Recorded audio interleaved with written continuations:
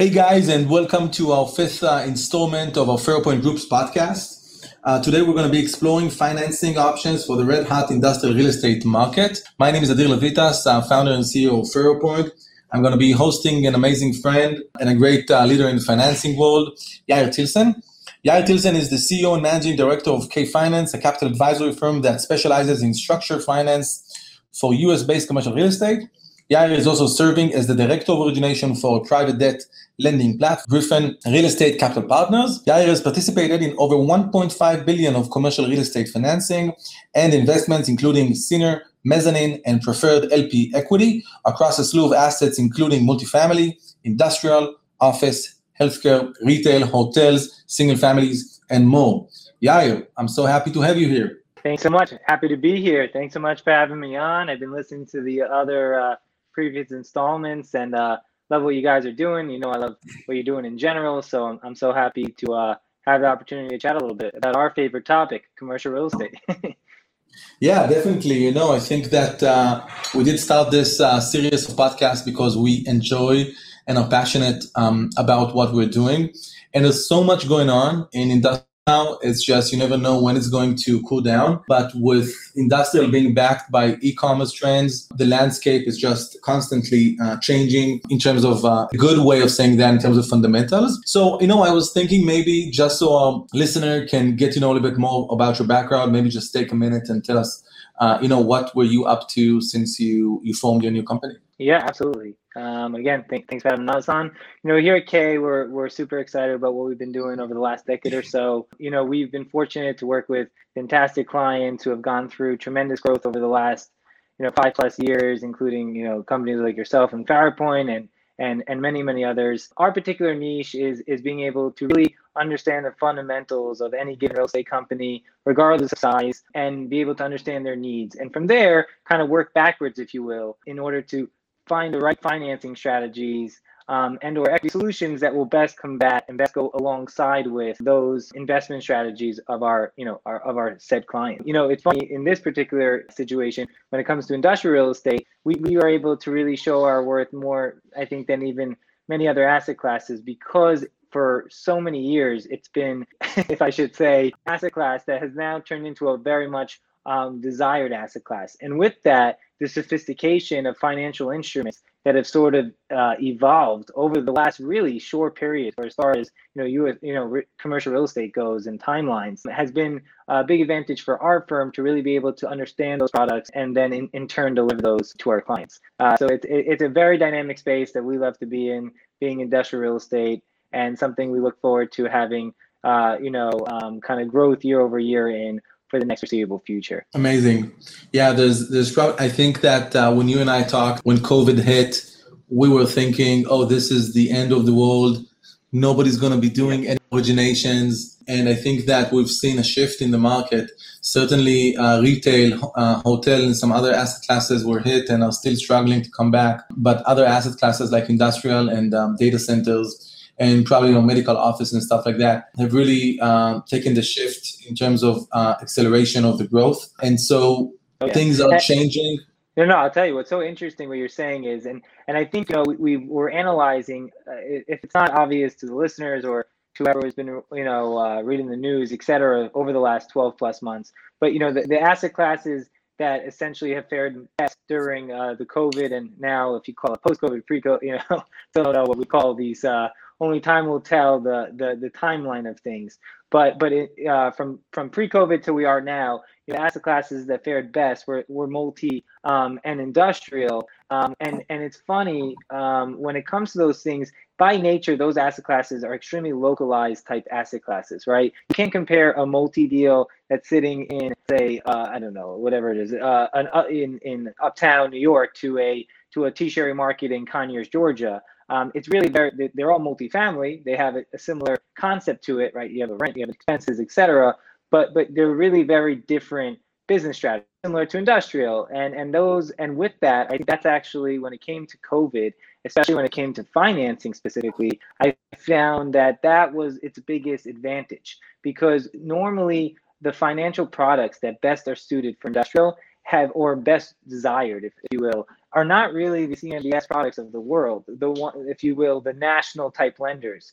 It's very much the local banks, the local lenders, the regional lenders who really understand those asset classes that are giving ultimately the best offers, and ultimately the borrowers who want those types of lending solutions. So actually, and those were the ones who had the best read on the ground during the pandemic and since. And I found that that was what really helped fuel the understanding by the lenders that even in the dead hours of the pandemic, where things were literally shut down, I had borrowers, and I'm sure Adir, you can speak to your own experiences, where really they were not slowed down in any way, because the banks understood their local markets, the lenders understood what was really going on the ground, didn't get hyped by the news of the day, and were able to lend aggressively, if you will, during this period. So I actually found that local nature, the industrial asset class, is actually its biggest advantage through the pandemic, especially when it comes to financing. I think that one of the main differences between the Great Recession and the COVID event is that liquidity did not come to a complete stop in COVID. And as you said, banks were lending. They were not taking so much new customers, but they were lending, and GPs were making deals. Trust remained in the system, as opposed to the Great Financial Crisis, where we've seen liquidity come to a complete stop, and trust is a rare commodity. So transactions are not happening, and that's probably that was a big change. So COVID was good to many. Overall, it was probably it was a bad thing to the world, obviously, but in terms of real estate, some asset classes Yes. were in the rise. So when thinking about industrial real estate for GPs or investors that are thinking to get into it or to change and refine the way they're financing things, what are the financing options or instruments that you're seeing out there? I mean, what are the options? Who's lending money? And what are the main differences? Like, who's looking to take CMBS versus who's looking to take a local bank loan? Absolutely. No, for sure. And with that, with fear and boring all your listeners into a terrible bore over all the specifics of the product types, I'll give a really quick overview. And I think it's more important than ever, the segue, especially after what you were just saying, Adir, in response to this mega disruption, which all of us experience and is really once in a lifetime, and certainly of the caliber of an '08, just in a different way. And that's why one of the reasons why we're so busy ever since has just been that the ability to access the right financial tool for your investment in periods where there's massive disruption, like is the COVID-19, has become more and more crucial for real estate companies than when times are very kind of flowy and where we were, let's say, the previous decade of real estate investing. So I think it's more apropos than ever to really, for borrowers and your listeners and sponsors in general, specifically speaking today to the industrial space, to really understand kind of the available options out there. And to speak to that a little bit, I always like to frame things in categories, compartmentalize the conversation, because I find that most of the time people get lost in sort of the headline. And when it comes to financing instruments, as we all know, it's not something that you look at the headlines. If anything, you always look at the fine print, right? We've all been there. So just to give kind of a bird's eye, industrial specifically also comes into two very specific categories. You have your trophy kind of stabilized institutional type investments, where you're going to have that, Amazon, Nike, whatever that may be, UPS, whatever that may be, major tenant using that lease as almost like a bond to the real estate investor. And with that, in nature, it's a long-term fixed rate lease that has bumps. And with that, usually looking for the right fixed rate, long-term, best possible in-class rate amortization, interest only that you can get for something like that. That caliber and sort of high quality and stabilized, we're seeing unbelievably attractive type pricing, everything ranging from life insurance companies to private institutionals to banks to then, of course, the CMBS market, all want a bite of those types of deals. Whether or not which direction a borrower may go is going to be completely related to their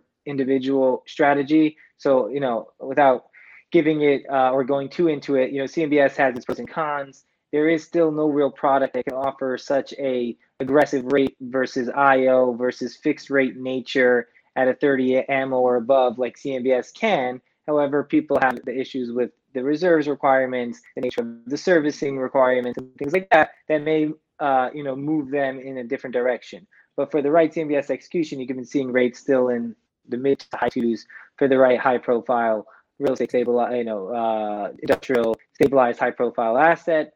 And similarly in the life insurance space and large commercial banks who really want that type of deal, they're going to compete at similar rates, maybe a little bit of a different structure. But again, it's going to be a structure that is most suitable for that individual client, sponsor, investors strategy and any given deal. Then we have, just kind of moving down the ladder. As you look at more, let's say, smalls, which we call them, let's say, deals ranging between $1 and $10 million, which by nature don't necessarily have these long, high-profile credited leases with, credited tenants.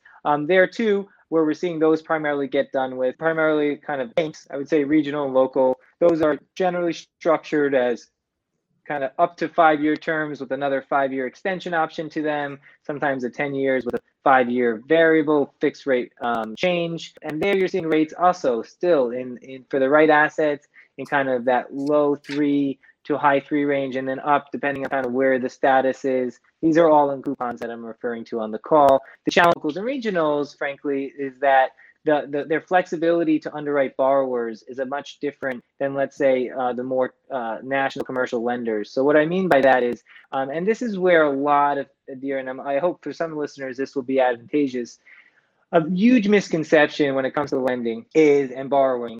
I saw this guy get that.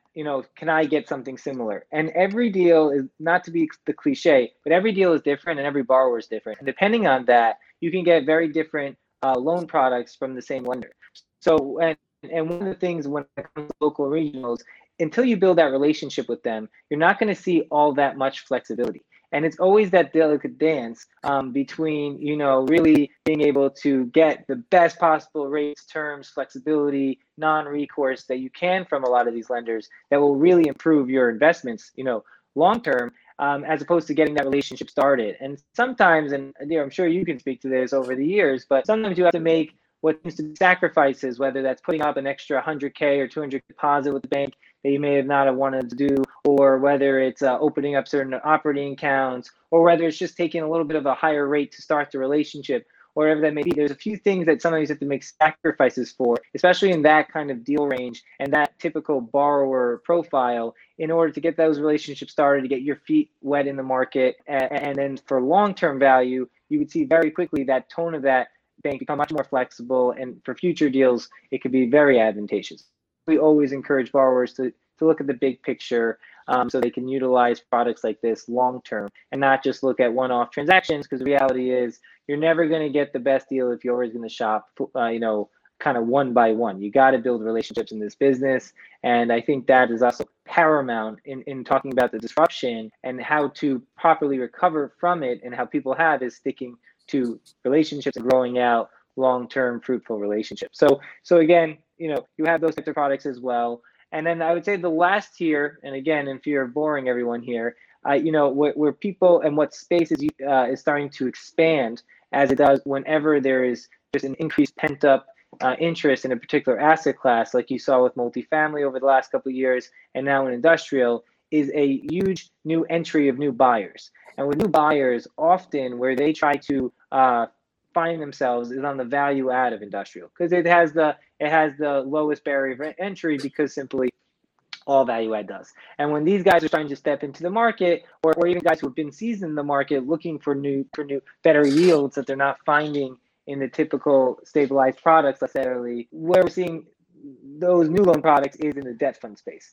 And the debt fund space, I would say, was low to medium active, certainly pre-COVID and over the last few years when it came to industrial specifically. Frankly, it's just because the banks and other of their competition understood those deals better, and the borrowers for that are not necessarily chasing high LTVs and other variables like that make a borrower want to go, let's say, bridge financing versus going to their local bank or regional bank to get that financing. So we're seeing a new emergence of the debt fund space trying to be very active. I can tell you that we work with hundreds of these types of lenders all across the country, and they are weekly banging on my door asking me if I have this product for them.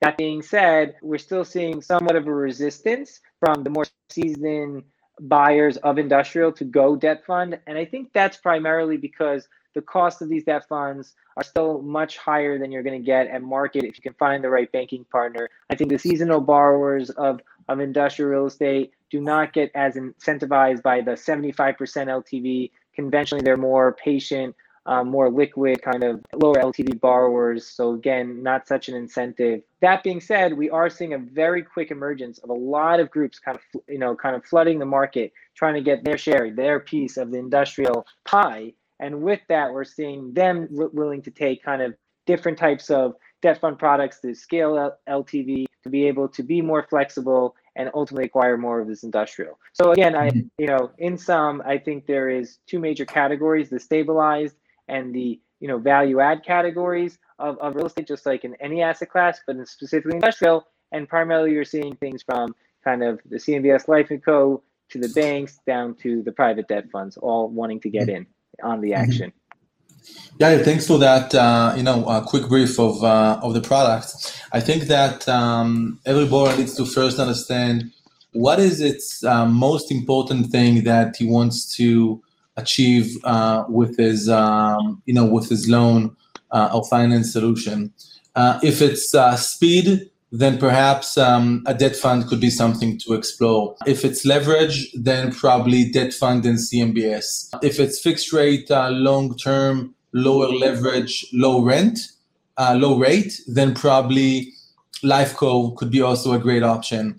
And community banks are actually a good option. They're a great option if you got a small deal, you got to move fast. I guess rate's going to be mediocre in terms of Lifecos on the lower rate or lower end and debt fund on the higher end. But execution capability is very quick, and so it's very relationship driven. Absolutely.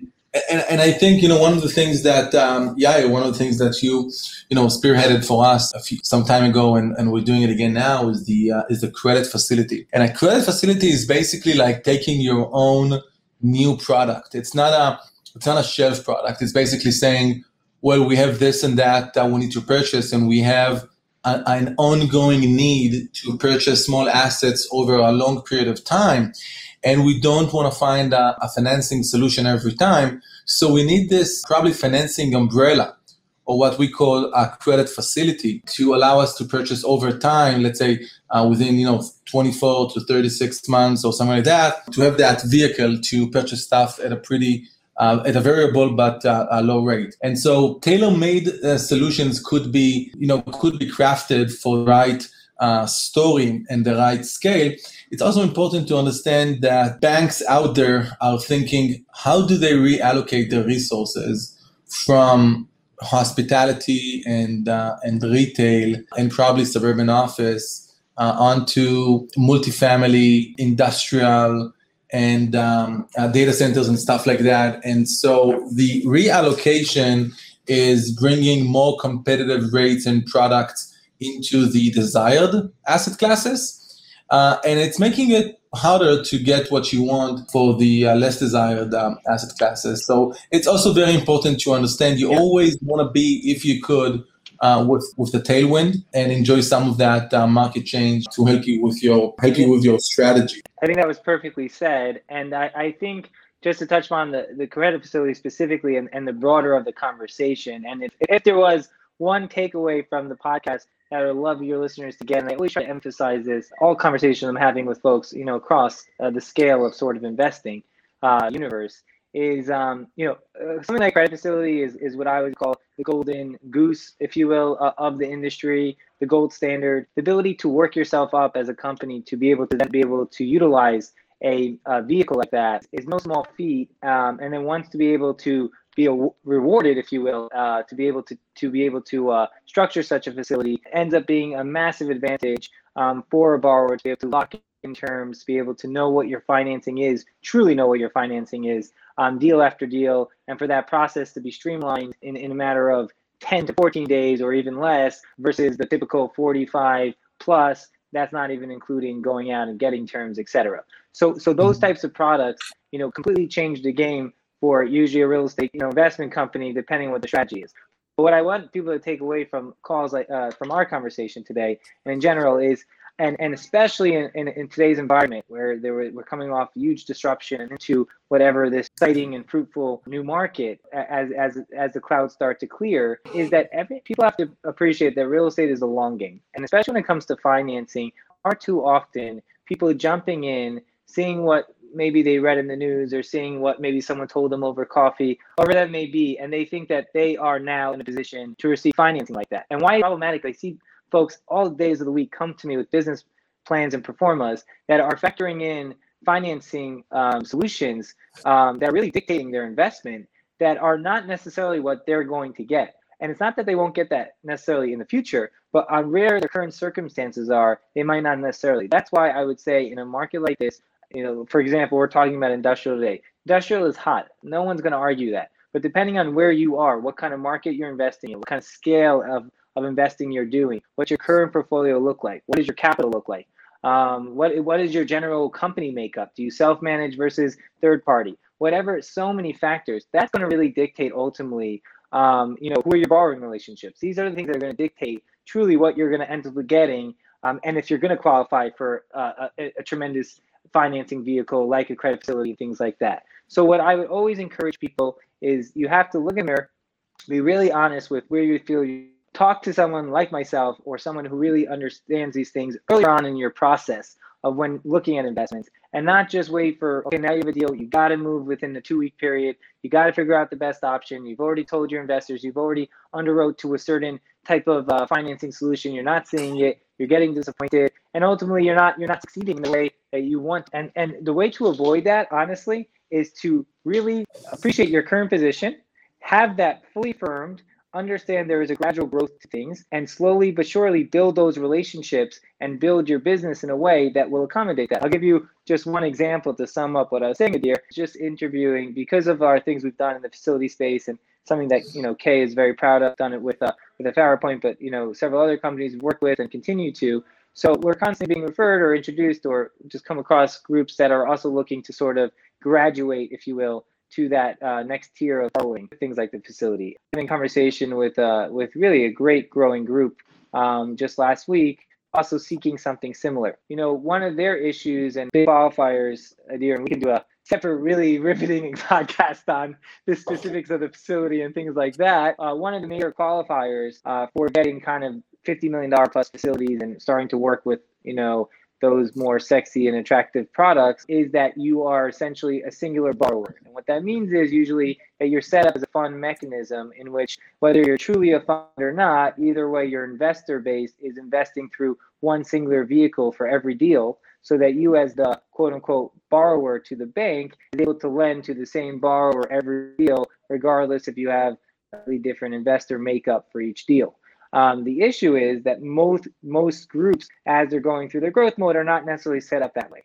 So why am I bringing this? This is a perfect example. This is a sophisticated group. They know where they want to go. They want to be from point A to point B. But they also have realistic expectations that things take time to get there. But they also know you have to lay the right foundational work. So they came to me with the hope that they would get approved for something like this up front.